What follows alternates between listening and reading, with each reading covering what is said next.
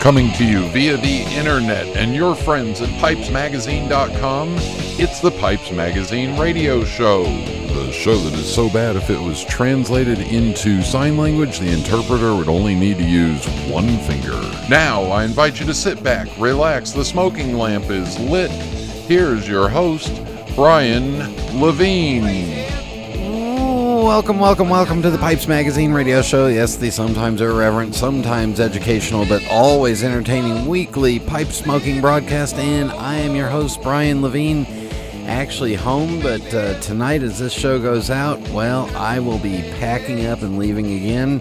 But don't worry, we will have a brand new show for you next week. Because remember, brand new episodes of the Pipes Magazine Radio Show go out every Tuesday at 8 p.m. Eastern Time. Make sure to share them with your friends. Share them in your Facebook group. Share them wherever.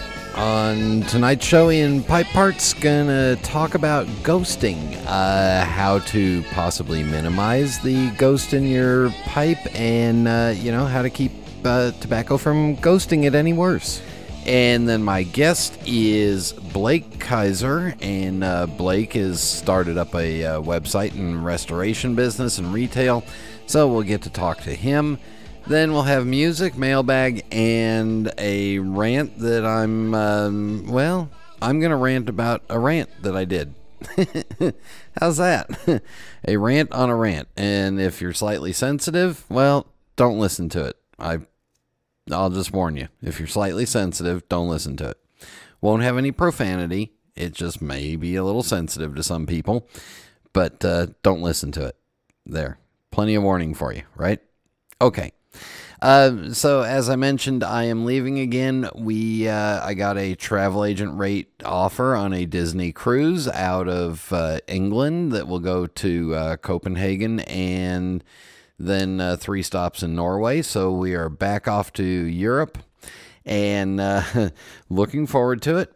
I will say that from a pipe smoking standpoint, I don't expect to be overwhelmed with the Disney cruise ship. I'm sure they'll have a somewhat comfortable outdoor smoking area. But as far as like the lounge that I was in on that Princess cruise, no, not going to see any of that. Not going to have a big, wide open, an enclosed area. None of that. So I'll let you know how it goes when I get back. I'll give you my honest review.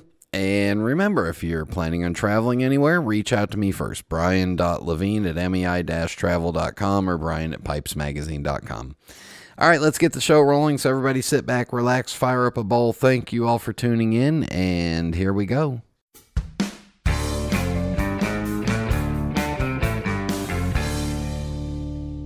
There's nothing quite like fishing at dawn, or smoking my genuine Missouri Meerschaum corncob pipe, an American legend since 1869. It's the coolest, smoothest pipe I've ever owned.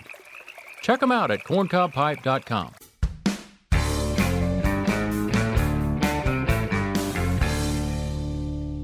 And we are back on the Pipes Magazine Radio Show, and by request, I got this subject from Kenji. He writes, "Hi, Brian. In Pipe Parts, could you discuss how to minimize ghosting from certain tobaccos? For example, I like luxury twist flake, but don't necessarily want to taste it if I smoke something else. Lakeland blends probably also do the same. Thank you." So, brings up an interesting point, because even if you stay, like luxury twist flake from Peter Stokeby is a really good Virginia with some dark fired in it, and it's got a definite flavor. And if you look at the Lakeland blends from Samuel Gawith Hogarth, their Virginias have that Lakeland essence to them, and that can leave a little bit of ghosting. What if you take a very light Virginia Perique and you smoke that in the same pipe? Well, you don't want the Perique lingering when you go back to, say, your luxury twist flake. So, what do? Me, personally, I smoke everything out of each one of my pipes. Now, it's all Virginias and some variation of Virginia, a Virginia with a little bit of Oriental, a Virginia with Perique, a straight Virginia. I'll even smoke my HH Old Dark Fired. straight in any of my pipes. And even as of recently, I pulled out a pouch of Amphora Original and smoked that in my Virginia Perique Virginia pipes. Now, what I do that I think helps, what I do that I think helps keep the ghosting down is, again, my cleaning routine in between pipes. As soon as I can, after the bowl is over, I get all the tobacco out. I use my pipe cleaner and Everclear. You can use any high-octane, unflavored alcohol. And, I just dip the little 1/4 inch or 1/2 inch of the pipe cleaner into it, run it in there. But I also wipe out the bowl. And one of the things that I use the moisture of the Everclear on the inside of the bowl, and I wipe around in there and I get all that ash off. But one of the things that I think that also does is help grab all that, any of that essence that might be on top. Further to that, I really don't let a very big cake build up in any of my pipes. I just keep the cake as thin as possible. Yeah, I want that dime-sized cake, but I don't want it to get too big.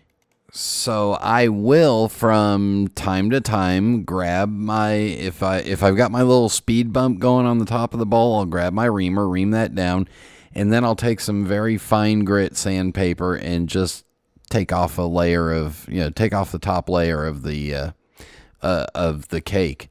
And I'm pretty sure by doing that my pipes are still smoking fairly neutral. All right, some of the pipes I've had for a while that have had a lot of Virginia Perique in them, well, they're in there constantly. The only suggestion that I can give to you that may be a little bit further help is that if you've smoked something that you think is going to ghost, wipe out the bowl, get it as clean as possible, dry it down, and then put some unflavored, just natural wet coffee grinds in there and let them dry out. And let them dry out in there, and they will suck all that flavor out. I like the coffee grinds trick a whole lot better than I like the salt, because salt's corrosive. Salt, I think, has a taste. I don't know. But use the coffee grinds. I like coffee. I drink coffee with my pipe half of the day. So try that, and that may help keep the ghosting down. And again, wiping it out right away. Getting all that ash out of there, getting all that tobacco out of there. Between that, and then if you want to double up on the coffee grinds, and you can do the coffee grinds afterwards. The pipe can be completely dry and hadn't been smoked in 2 days, and you can still do the coffee grinds in there. But again, you got to put them in.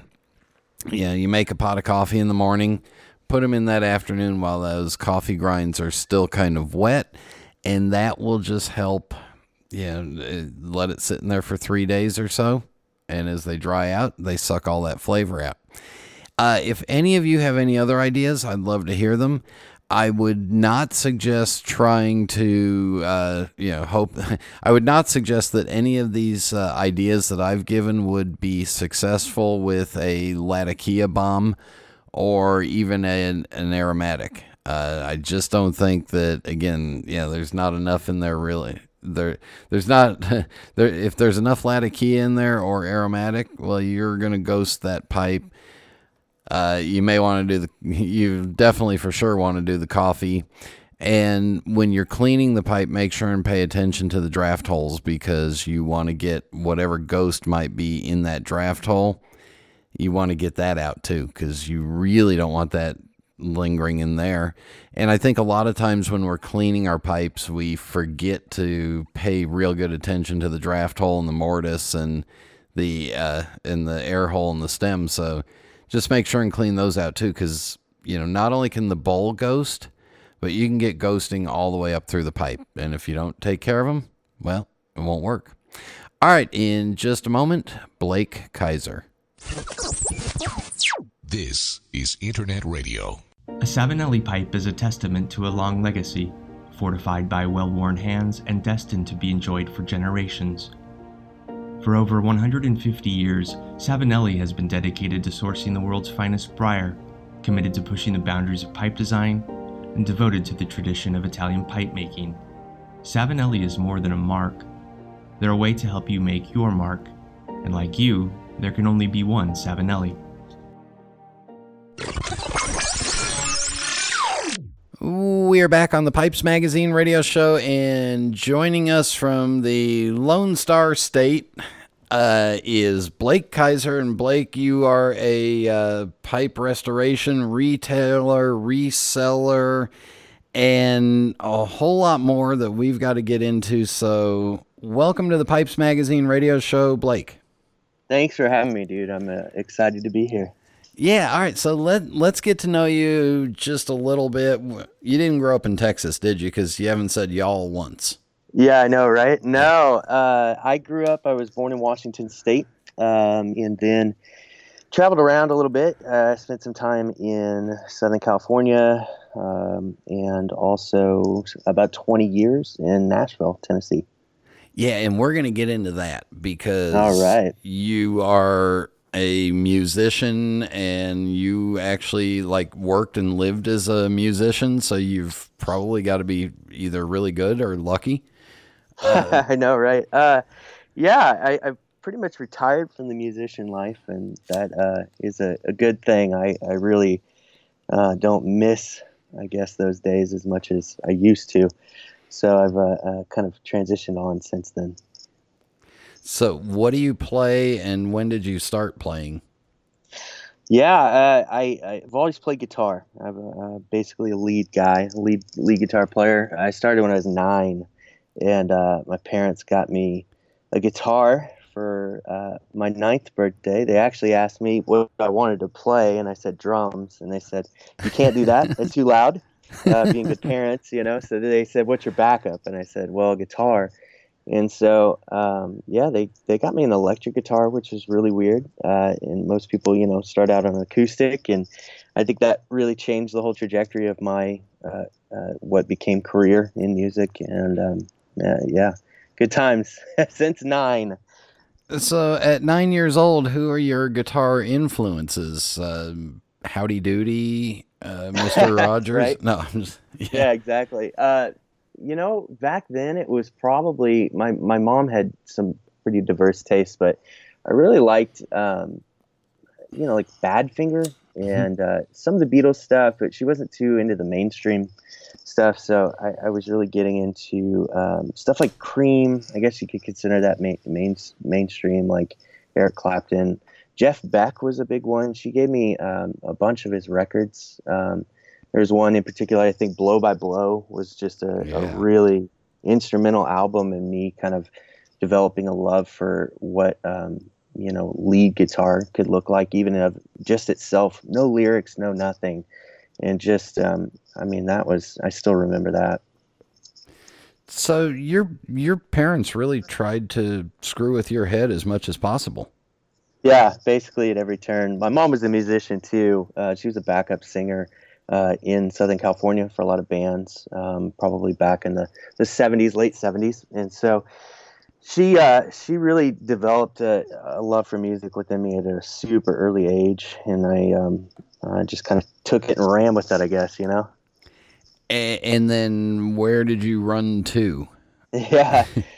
So, you know, I grew up in the church. My parents were, you know, Christian, and, you know, like every Christian kid grows up in church. You don't really like, have a lot of, influences and opportunities, I guess, but, you know, Christian music, I guess I should say, was not great at the time when I was super growing up early. And then something happened in sort of like the early 90s, late 80s, that really changed. And there was like all these really cool bands that were starting to come out in the Christian industry. And so we had just moved to Nashville around 91. And that's when I started playing guitar. That's when all this music started really hitting. And so as I developed into playing, I started having more of these influences where I was like, Christian music could kind of be cool. So basically we had some friends in Nashville, you know, I mean, Christian music is actually pretty much centered in Nashville, Tennessee. It's not, like LA or any other area. So alongside country music in Nashville, they have a huge Christian music hub there. And so we had some friends that went to church with us that were in the Christian industry already. He owned a label. He had a past sort of secular industry career. And he had his son and me were best friends. We were going to church together. And this is probably when I was about 11 or 12. So really early on in playing. And so we just kind of jammed together and ended up basically starting a band. And that was like our first real deal. We got signed to that label.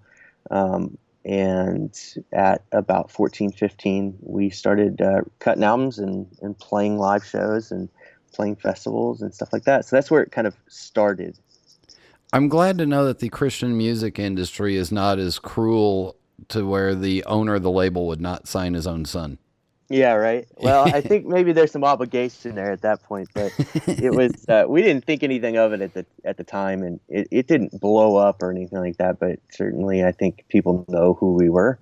But it was nothing to be super proud of. I think we were a super young punk band, and so pretty much the youngest Christian rock band that I guess ever existed. So not saying much, right?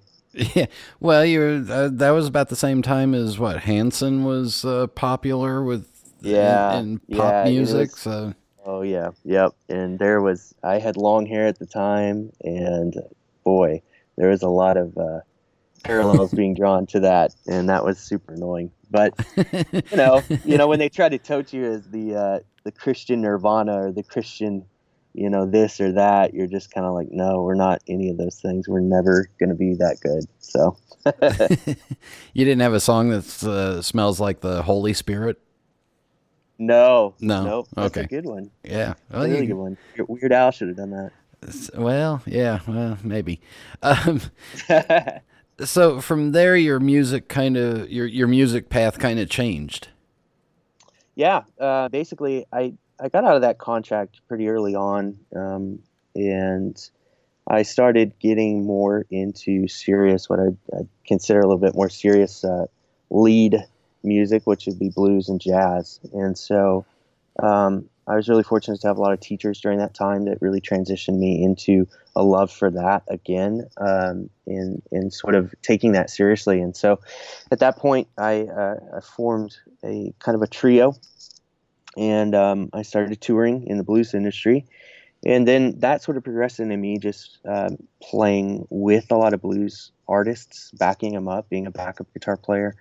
And so I got to play a lot of really cool festivals with a lot of really great influences of mine. And so super, super fortunate to have spent a lot of time in that industry and sort of just ran the race there. And kind of that got me to the next stage of the music industry. Of you get burned out, if you're not made for the road, if you're not cut out for that, you usually transition to studio side, which is of course what I did. And then kind of that starts another chapter in the whole thing.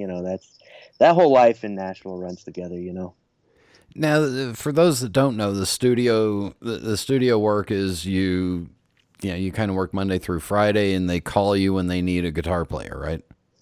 Yeah, I mean, you as a studio player, you kind of get your foot in the door, and then you kind of progress from there. Nashville at the time was really based around session players that were on like union, and so if you weren't that, which I was never that, you just basically relied on guys calling you to do sessions. And so I wasn't a part of any of the big, the big country sessions or even some of the Christian industry stuff. But I was fortunate to have some credits on some things. And, it just, like I said, it runs together. So you just kind of are doing everything at the same time. And being in the studio and playing on sessions really developed a love for me to actually start my own studio. After a period of doing that. And then so I got into the recording side, and I ran a studio in Franklin, Tennessee for at least a few years. And I had a partner with that, and it's just fun. All those things, man. It was just, you met so many people and got to do so many different things. And at that time, the industry was really healthy too in Nashville, and so it was just a wild ride, man. 20 years of that will just like scramble your brain a little bit. And this is back in the day when recording meant that you were putting down 8 to 10 tracks for an entire album, not just one song. Well, so when I got into it, Pro Tools was a thing. Everything was digital for the most part.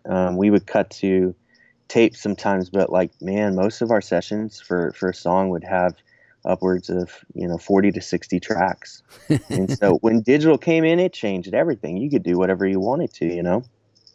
And then you were also, an artist was putting out an album full of 10, 12 songs. And, yeah. And not just doing one upload and then coming back 3 months later and doing one song. Oh man, so annoying, right? It's like they're incapable of making a whole album of good songs. So they have to give you like 1 or 2 or 3 over like 2 years. Yeah, I hate that. It's the industry has changed so much. When does pipe smoking come into your life? Probably around 2009. So it's been a good 10 years now. I was actually living in Arkansas, of all places. And, it's so funny. I can't even pinpoint like what made me do it or anything like that, other than, Mad Men was a really big thing.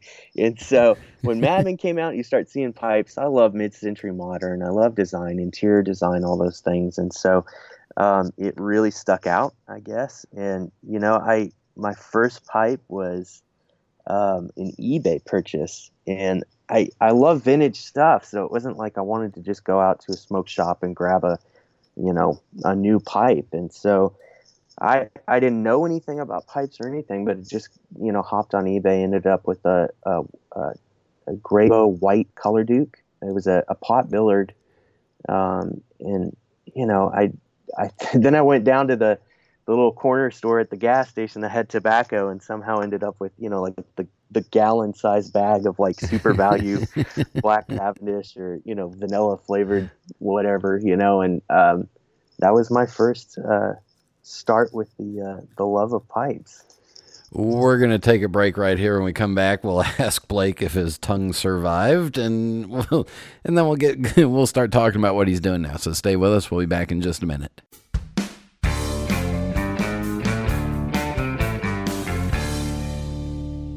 Have a look in your tobacco cellar. What do you see? Think of what you smoke, what you age, what you're drawn to in a blend that keeps you wanting more. That's your taste. And whether you know it or not, you've been leading that expedition since you first picked up a pipe, just by smoking what you like and liking what you smoke. But the funny thing about taste, it changes, and you need a wide selection to accommodate it. We at Smoking Pipes know this, and you know it too. So whether you're searching for a tried and true favorite or a singular boutique mixture, we're here to help you navigate the voyage of your evolving tastes. But you're still at the helm. Smoking Pipes, in faithful service of the hobby.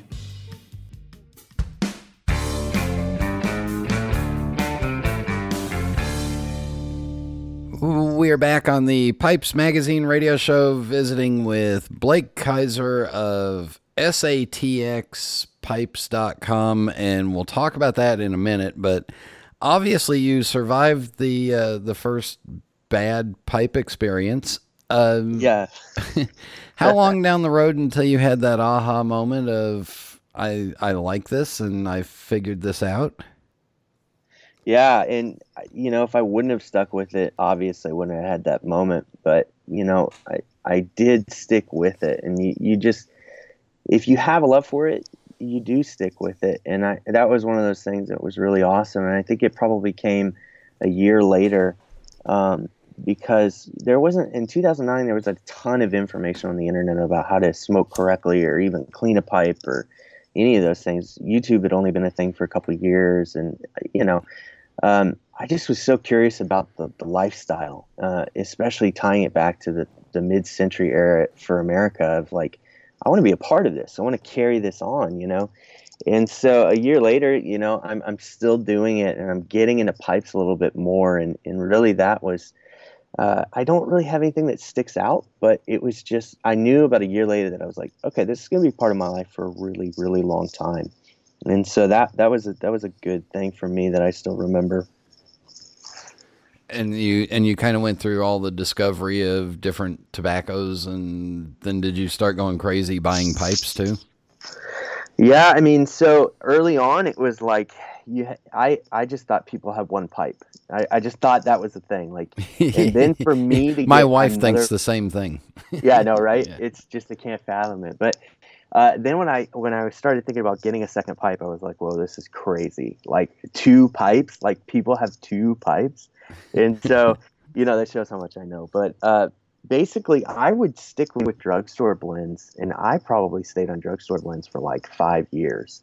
And so I never knew anything different because, me thinking nostalgia, me thinking all the mid-century stuff, I didn't know that there was this just huge, vast array of different flavors, different types of tobacco, all those things. So I was very dumb. Even in, halfway through my whole smoking career, 5 years of doing it. And so I was really tied to the 2 pipes that I had at that point. Both of them were Graybos. None of them were special in any way of, being great pipes, but man, they just, for me, did it. And those drugstore blends, at the time, half and half and just stuff like that. I just remember that for the longest time of being really simplistic and something that I could enjoy. And affordable and available. Oh, totally. Go down to Walgreens. You can still do it at that point. Yeah. So now let's fast forward to what you're doing now, because you've opened up your own website. And again, it's satxpipe.com. I'll let you explain the name, but what was the idea and the reason for starting up the website? Yeah, I mean, my whole pipe collection had grown way, way out of hand. And so, everybody might get to the point where they think it's a little bit out of hand, but for me, having 100 pipes of your own it was too much. And so I was really, in 2016, I'd spent a couple of years really researching restoration for myself and wanting to keep my pipes in a nice condition. And so there had been, way more resources out in that time period that allowed me to kind of just venture into that restoration thing. And I didn't really have any aspirations to do it for anyone else, but I kept getting pipes to restore for friends and stuff like that. And it was just turning out really good. And there was great information, like I said, on the internet. Steve Laug's site, the Reborn Pipe site, was just a huge, that influenced so many people like me and myself. And so, it started there. And then in 2016, like I said, there's too many pipes. And so I started selling some of my restored collection. And from that point, it just sort of took off. And I couldn't really stop finding pipes for whatever reason. There was just a ton of pipes in that time that came up and available. And so as it started to grow, I started making more overseas connections. And that was really where I was sourcing a lot of my supply, because I'm not too into the just restoring your, Graybos and the, Medicos and stuff like that. It's just for the amount of time that it takes and everything like that. You wouldn't see a lot of return. Yeah. And so I started to get more into the European pipes, and that was a big instrumental thing for the company sort of as a whole to start and has some capital to grow on. So you found out that there's money to be made in them there pipes. Yeah, right. It's a lot of work, but I really enjoyed it. But at the same time, you could see a return, and that really was everything that I made went right back into the business. So I bought more equipment. I bought better equipment. I invested into training. I invested into, everything that I thought would make this better and allow me to enjoy it a lot more. So on your website, you take consignments of of estate pipes. You do restoration services if somebody just doesn't want you to sell their pipe, but just wants you to clean it up. And then you also have some brands that you're importing. Yeah, we're focusing.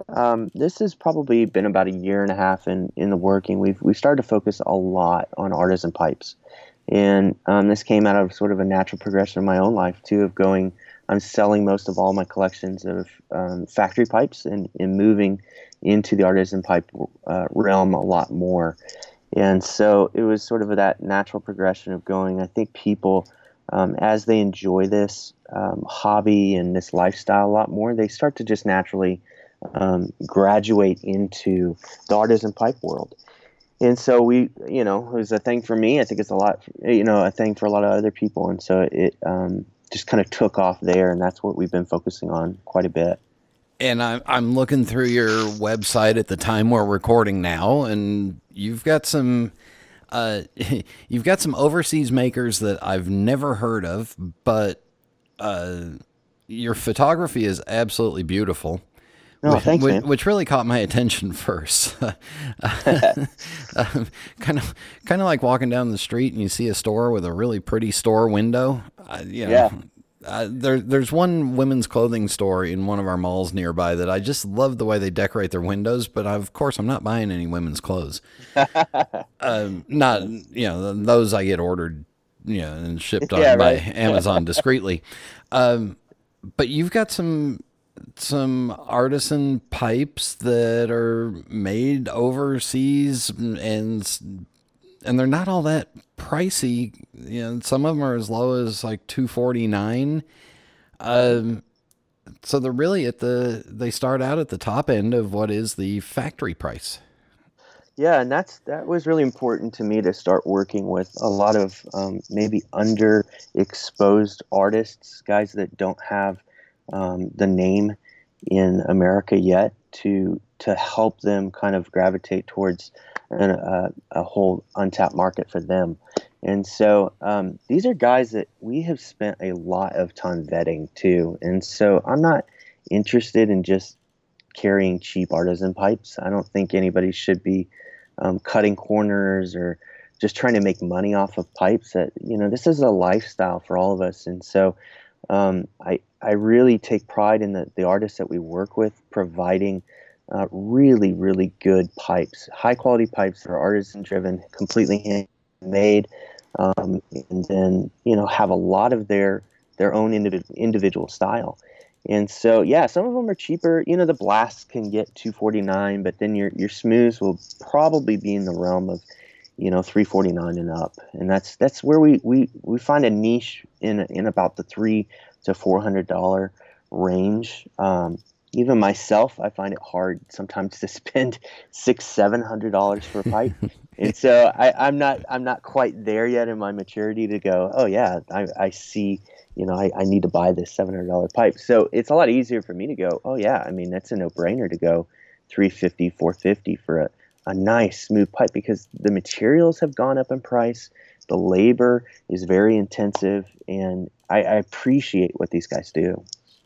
Yeah, and at the same time, for us as buyers in the U.S., it's nice to know that there's a retailer here in the U.S. that is found these artisans and these makers, and we can deal with you instead of having to go all the way across the seas and deal on Etsy or eBay or whatever sources you might have for that. Oh, for sure, yeah. And we take a lot of that process and kind of like do all the hard work, because for all the pipes that you do see, there's probably an equal amount that I've sent back over the years. And so, I mean, it's like we won't compromise on quality, and we want to stand behind the artists that we work with.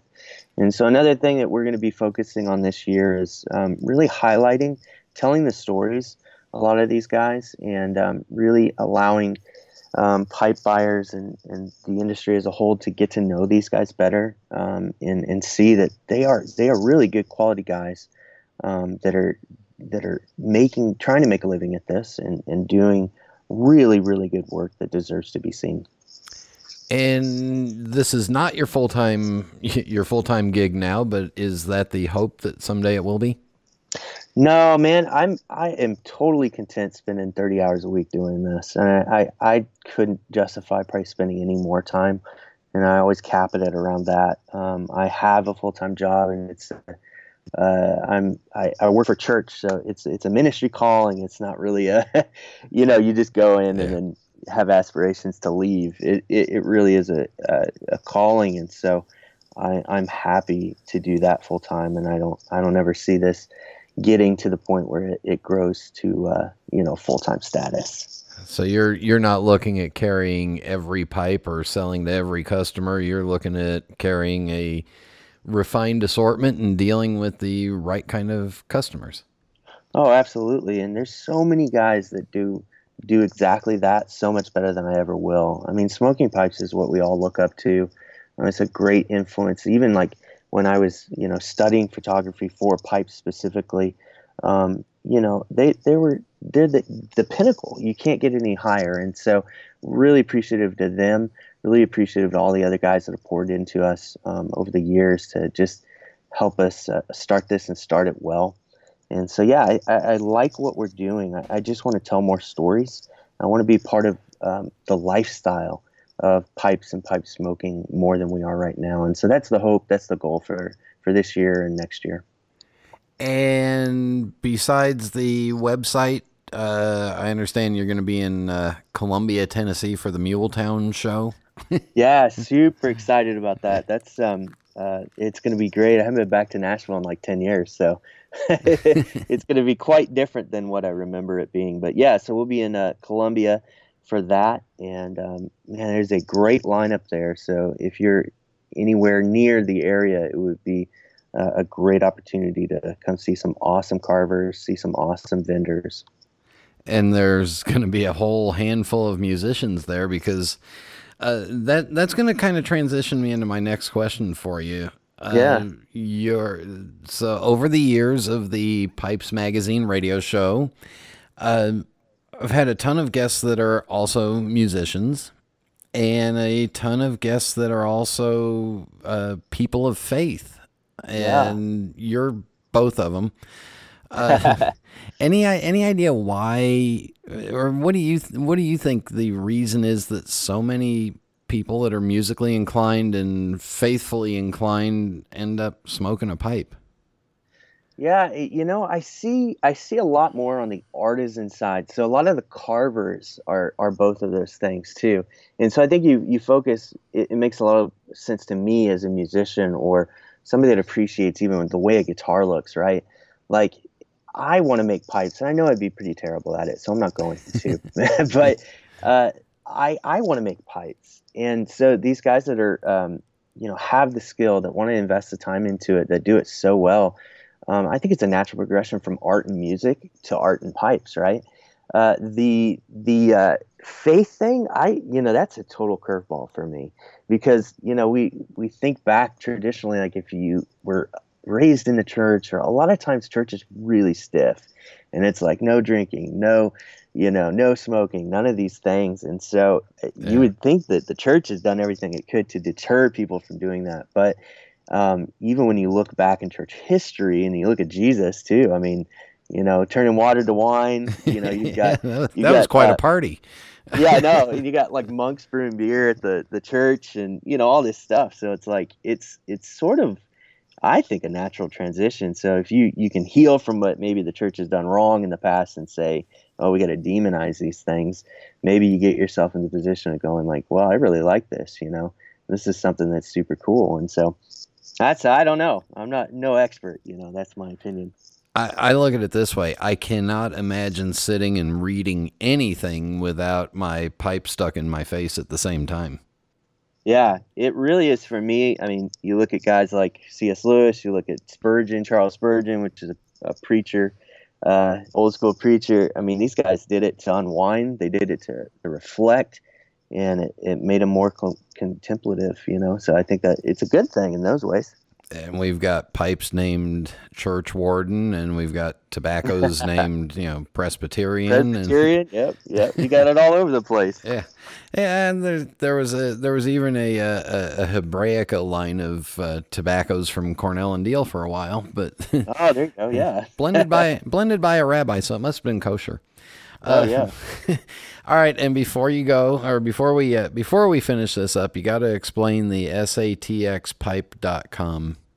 Terrible name. That's all I have to say. I wasn't thinking, but it stands for San Antonio Pipe Co. SATX, San Antonio, Texas. When we first moved here about 5 years ago, everybody was calling San Antonio SATX, and they would call Austin ATX, and so I thought it was the weirdest thing, and then for some stupid reason, I ended up calling the company the same thing. So it just you get indoctrinated in culture down here. I guess it was a no-brainer to do it, and definitely didn't think before I named it that. And so everybody calls it something different. Totally cool. I don't care. We answer to anything, but SATX, SATX pipe, it's all the same. I like it because SATX is all on the left hand on a keyboard. And I'm left-handed, easy. So that's well, it made it easy for one person. That'd be you. That's easy. Yeah, it's easy for me. Yeah. Playing guitar was tough because I didn't want to get a left-handed guitar. Oh, did you restring it? No. So you just learned it as is, huh? Yeah, I just learned to be bad in the right direction. Oh, yep. That's great. Blake, we will wrap this up with the Fast 5 final questions, of which there are no right answers, no wrong answers, just whatever comes to your mind. Are you ready? All right. Yes. What is your favorite pipe? Right now, I just got back my favorite pipe, and it's a Gabrielle Turtle Grade Blowfish. I mean, this is a pipe I regretted selling from the day that I got it, and so now it's back in my possession. That's my favorite right now. And he's Italian, right? Yes, he's a great carver. And a very sweet and humble man, too. Yeah. Almost too bizarrely nice. What is your favorite tobacco? I love vapors. I mean, I'm a diehard vapor guy. So right now, Peretti came out with a vapor called St. James Mixture. I think it's an old blend that they rebrought into their lineup, and I really like that. And there's like 2 or 3 other vapors that are super good right now. The Watch City, I think those Simply Reds, that's just a regular VA, but like. They have I think it's called Rhythm and Blues that I had at a Pipe Club meeting. Man, it's great stuff. So it's always out of stock, but if you can get your hands on it, it's great stuff. You just like it because of the name. Oh yeah, yep. Yeah, sign me up if it's got music in it. I'm ready to go. What is your favorite drink? So I love IPAs and I love Scotch. So probably equal in both categories, but a good IPA is hard to beat. And when it's time to relax, do you prefer a book, a movie, or music? Music. I mean, yeah, that's no-brainer, music. And I would imagine there's music when you're in working on pipes and stuff. There's probably music going at the same time. Absolutely. 24/7. And then finally, do you have a favorite pipe smoking related memory that we haven't talked about? Not really. Man, it's so funny thinking back on, I've racked my brain so many times. Why did I get into this? Why did I start this? I had no friends that did this or anything. And so to think back upon that and go like, what was this, And just really that convergence of all the things that I love, the mid-century modern influence, the Mad Men, TV show is just, I mean, that was huge, right? Like even when it came out, I mean, it was like, we hadn't seen anything like that. And so to have something so genuine, to have all those influences included in that, and then me sharing in that, and then all of the memories that have flown out of that since then, that, all the people I've met, all the, the guys that have invested their time into me and training and all that kind of stuff. I mean, it's great because it's all fluid. And now being able to partake in these shows and meeting some of these guys that I've looked up to forever, for their artistic ability it's just the cherry on top. Well, see, when you got into this, you didn't have any friends that did it. When I got into it, I didn't have any friends. Look at you now. And I still don't. Anyway, you got one at least. Yeah. Let me think. No, the website is, again, it's satxpipe.com. Blake, thank you very much for coming on. Have a good time in Columbia, and hopefully I'll run into you somewhere on the road too. My pleasure. Thanks so much, man. Take it easy. We'll be back in just a minute. Being at the forefront of craft tobacco production for over 20 years, we've been involved in some rather interesting projects at Cornell & Deal. From the Cellar Series to the Small Batch Project, we're extremely proud of how far we've come. So moving forward, we wanted to take it back to basics, and that's what the Burley Flake series is all about. Burley is an underrated varietal, but there is a ton of nuance there. Using various condimental tobaccos to accentuate different aspects of the air-cured leaf, each blend in this series is intended to showcase different individual subtleties inherent to Burley. It's a simple concept, one that I think really speaks to the essence of what we do at C&D as a crew of folks who just love tobacco. It's also really good. Cornell & Deal's Burley Flakes series, wherever fine tobaccos are sold. This is Internet Radio. And we are back. I enjoyed Blake. Really did. And remember that Muletown pipe show thingy? Well, that's coming up this weekend in Columbia, Tennessee. So last minute plans, go ahead, grab them. Get out there. All right, for music. So let's go back to my love affair with Disney. And this is somewhat prompted by the one and only Bo York. Recently on Country Squire Radio, they did one of their quick fire things, and it was Audrey Hepburn or Julie Andrews. Well, the Sherman brothers, Richard and Robert Sherman, both at times smoked pipes and were prolific music writers for the Disney Company. Also wrote one of my favorite songs for Mary Poppins, and it's A Spoonful of Sugar. And if you ever wonder if Julie Andrews is more talented than Audrey Hepburn, listen to this song. In every job that must be done, there is an element of fun. You find the fun, and snap! The job's a game. And every task you undertake becomes a piece of cake, a lark, a spree.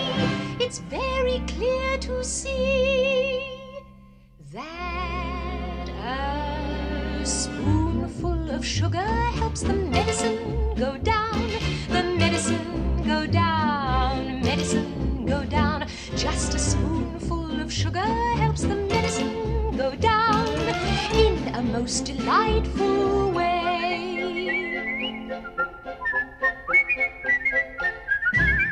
A robin feathering his nest has very little time to rest while gathering his bits of twine and twig.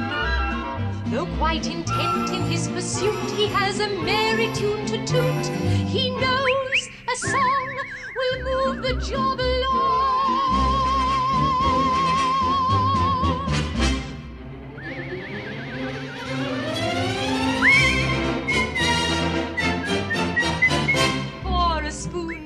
Sugar helps the medicine go down, the medicine go down, medicine go down. Just a spoonful of sugar helps the medicine go down in a most delightful way.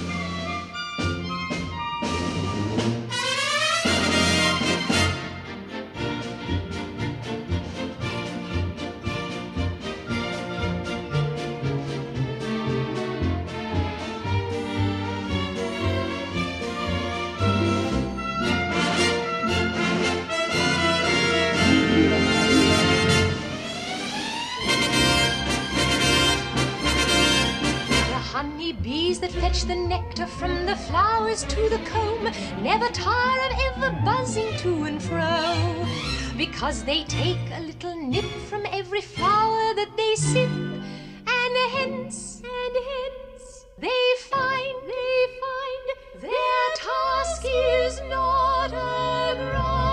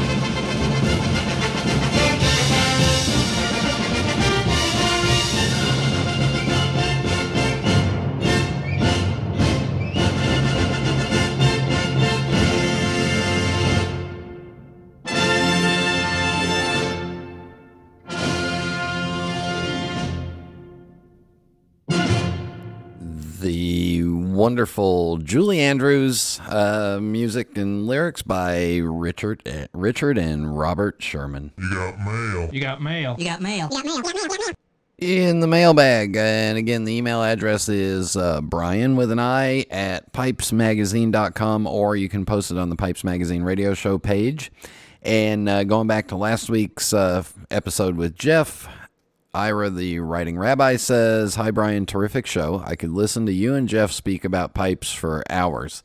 I look forward to the next installment. Cheers, Ira." Yeah, I think Jeff would get tired of me after a while. But anyway, we got more of Jeff coming up. And we've got some short Ask the Pipe Maker stuff, too. We pre-recorded a whole bunch of stuff. And then Dilligas says, "Hi, Brian. My one expensive straight grain definitely smokes better than my other briars. Every time I bring it out, it is perfectly clean. I pack it extra carefully with my favorite tobacco, light it very carefully, sit down on my deck on a beautiful day, relax and puff very slowly, all while telling myself that the extra money I spent on it was worth it. My extra enjoyment is from the briar, right?" Absolutely. It is from the briar, or it is from that 12-inch measurement that's between your ears. Either one, though. I love the vision of the beautiful day, relaxing, puffing very slowly, and just enjoying it. It's beautiful imagery. And you know what? If the pipe makes you happy, it was well worth the price. All right, my friend Nelson writes, this was written a couple weeks ago. "Hi, Brian. Hope you're having fun in Amsterdam. Great show this morning. I like hearing what's happening with the industry and the regulations. Maybe there's not always much to tell, but I'd like to hear more of that." And that's going back to James Foster and I catching up. And then he goes on to, he's got a couple questions in here. First question is, there must be some sort of board or group of industry leaders for the cigar industry that get together to deal with all the regs and political stuff. Is there a similar group for the pipe industry and as well? And if so, do you know who the group members are? If yes, then do you know how these groups work together, or do they? Did we have reps from the pipe industry involved in changing the name of the IPCPR? Sounds like we did not, or at least had no say. All right, let me address this. There's a lot in here, so let me address this, and I'll try to do it as clearly as possible.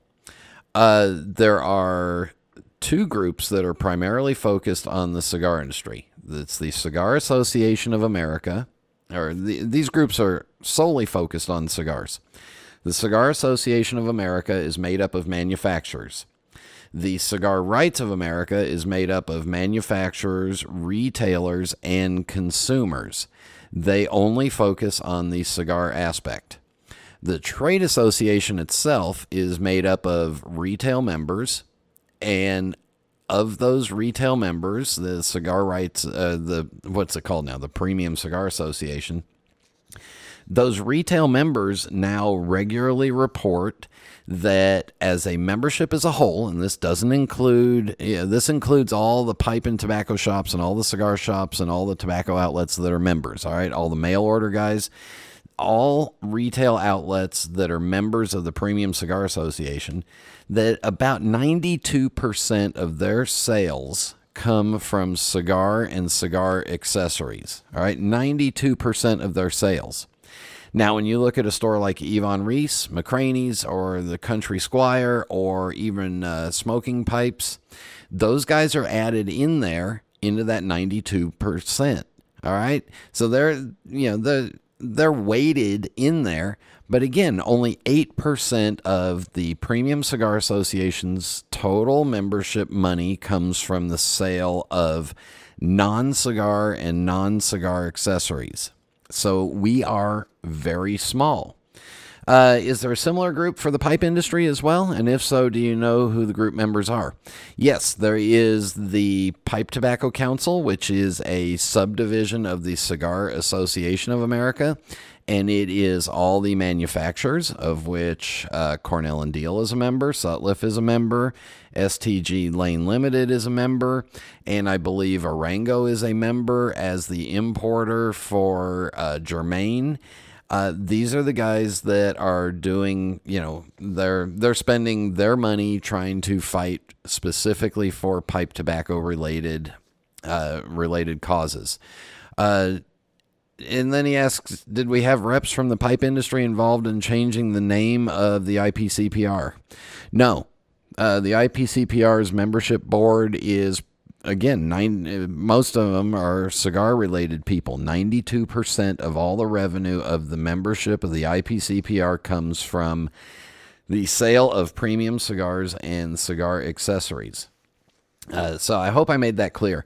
I've always used the example, when you look at the tobacco industry as a whole, including any kind of tobacco product, that is the elephant. When you look at the premium tobacco products, which are premium cigars and pipe tobacco, that is a mouse on the back of the elephant. And if you think of that mouse on the back of the elephant as the cigars, we are a little tiny flea on the back of that mouse.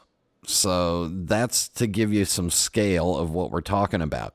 The total tobacco industry globally, or even in the U.S., the total tobacco industry is about 96% by revenue, cigarettes and chewing tobacco. All right. The other 4% is cheap cigars, premium cigars, and pipe tobacco, even the fake pipe tobacco and rolling tobacco. That's it. We are small. So when they're coming after us, they're going after the elephant. They're not worried about the flea on the back of the mouse. Then he says there was somewhat of a tone of dislike or dissatisfaction about the cigar industry in your conversation today, which made me curious to know how the cigar folks really feel about the pipe folks. I know we're a much smaller group, but do they really care what happens to us? Do they benefit at all by including us in their fight, or do we hurt them in any way by being included? I don't know. All right. I don't know the answer to that. I don't know how they feel about us. I think they look at us and go, oh, you're odd little fellows over there with that pipe in your mouth. I think they think of us as friends. I don't think they think of us as enemies.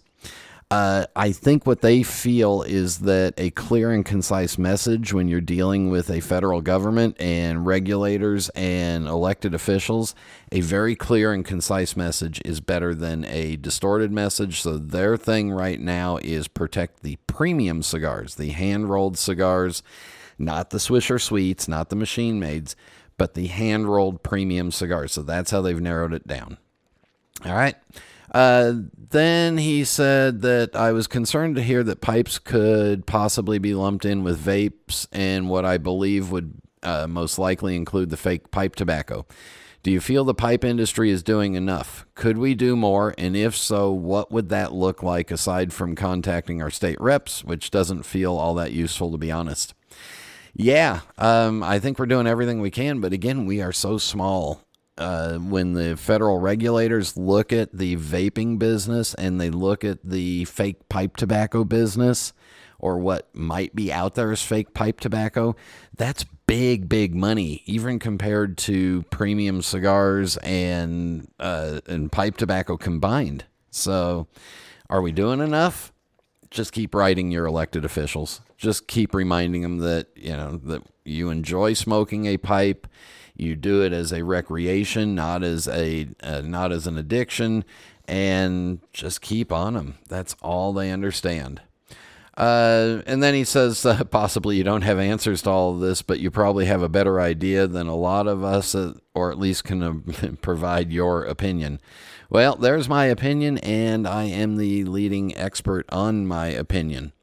And so again, and then he's got a question in here for the Ask the Pipe Maker segment, which we will hold on to for a future, because I'm not a pipe maker. If you have any comments or questions, email me, Brian@PipesMagazine.com. Real quick before we wrap this up, don't forget there is, of course, the Muletown Pipe Show is coming up this weekend. I understand that Columbus was a success as usual. I saw some great pictures. Haven't talked to anybody that actually went, but again, I saw some great pictures. I'm looking forward to the NASPC show next year. If you're not a member of NASPC, you need to get off your dime and send them some money and get their 6 times a year newsletter. It's great writing. Again, the Muletown Show, Greater Kansas City Pipe and Tobacco Show, which I have a conflict this year and won't be able to attend, but that's September 20th, 21st, and 22nd. You will see me at the Conclave of Richmond Pipe Smokers at Sutliff Tobacco Company, October 5th. Come by. That's going to be a lot of fun. The Texas Pipe Show in Fort Worth, Texas. Go to texaspipeshow.com. They've got a lot of good stuff going on there and some new things announced, so check that out. And then the end of the year, November 2nd and 3rd, Palace Station, Las Vegas, Nevada, the West Coast Pipe Show. All right, and again, warning, if you're sensitive, this rant coming up may bother you, so just skip it.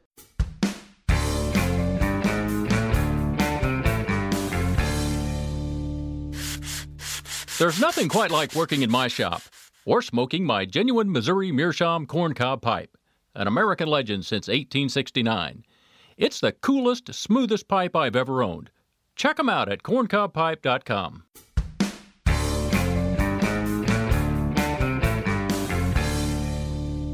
Cowboy. Cowboy.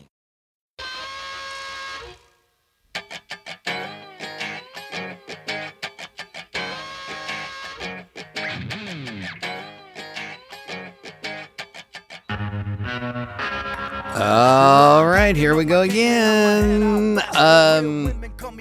This one won't be political, but if you remember back a couple weeks, I got political, and I got a few people that were upset at me about getting political.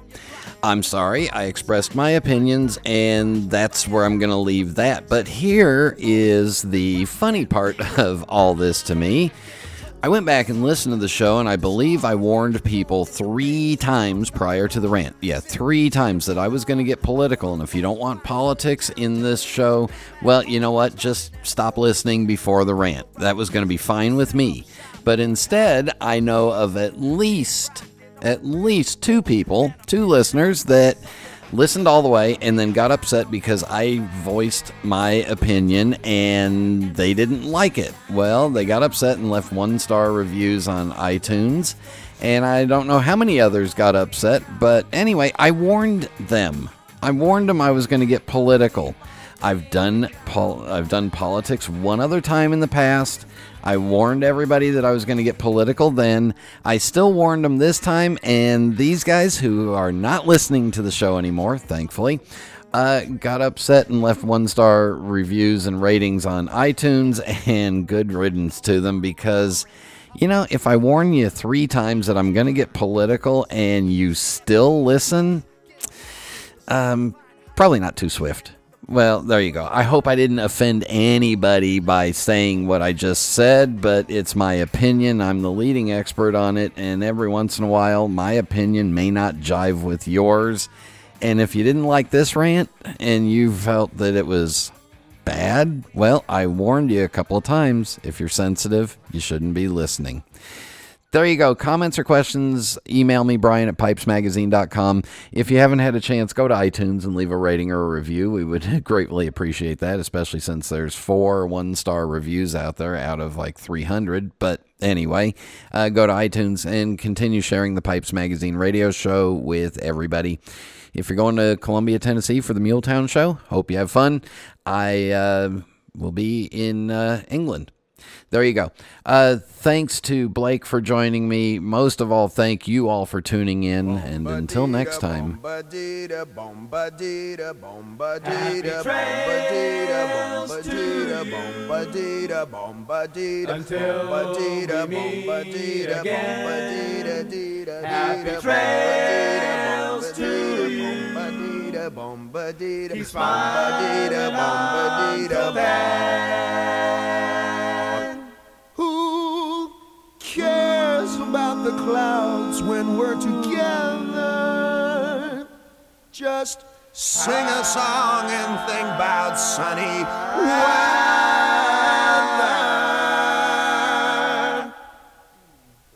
Happy trails to till we meet again.